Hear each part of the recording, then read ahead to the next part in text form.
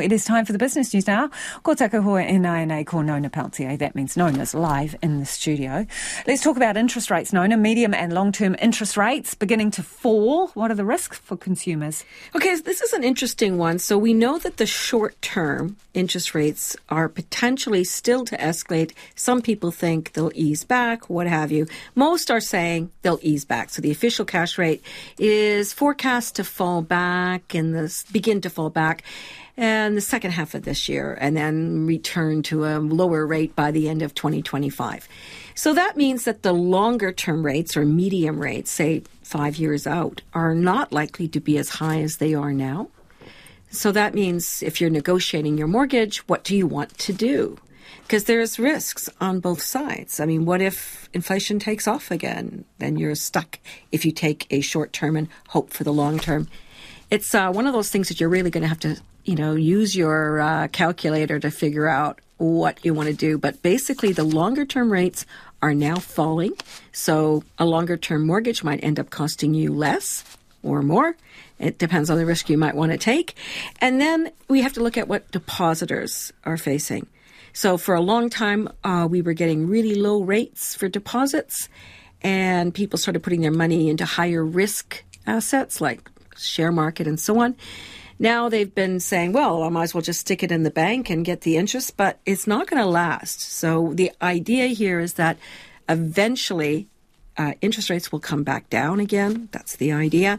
And at that time, what should you do with your deposits? Well, maybe you want to take a longer term deposit at these higher rates. And then again, maybe you don't because you don't want to lock your money in. So it's one of these things, I think, if you have a lot of money or you're looking to borrow or renew your mortgage, you probably should get some financial advice because it is going to be quite tricky.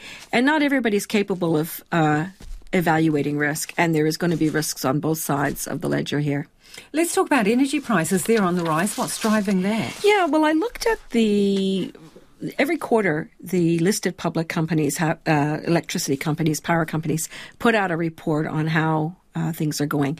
In the December quarter, energy prices spiked, and that's because of low hydro inflow. So that's the hydro lakes. So hydro storage fell to 84% of the average in December. And that forced the use of thermal energy to back it up. Now, thermal energy is coal and natural gas, those types of fuels. They're a lot more expensive than renewable energy. And so in dry years, and we're experiencing dry right now. So in January, we had some rainfall in the North Island. That helped us. And in some cases, the hydro lakes are above historic averages. But when you look at the South Island, it's still low. And a lot of the renewable energy is based there. So what's happened now is as long as it's the dry year problem. And when we have low levels in the hydro lakes, we have to use thermal.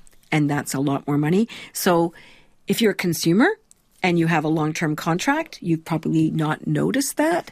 But it will flow through into your own budgets because overall prices rose by as much as 18% in the December quarter over the year earlier. And what info have you got for us on the markets, please, Nona? Well, the market was really quiet today, I have to say. And that's probably because we have the Auckland long weekend coming up on Monday, but also was Australia Day. And the Australian market often is a big part of what happens here in New Zealand. We didn't have that today, so we kind of drifted lower, a drop of just 15 points to 11,875. The New Zealand dollar also very little changed. We're waiting for some U.S. inflation data later in the week here. So 61.1 U.S. cents, 92.6 Australian cents, and 48 British pence. So next week, though, I think we'll starting to see the market coming back to life because the corporate reporting season begins in February. Thank you, Nona. Ka kite, Nona Pelletier there with Business News.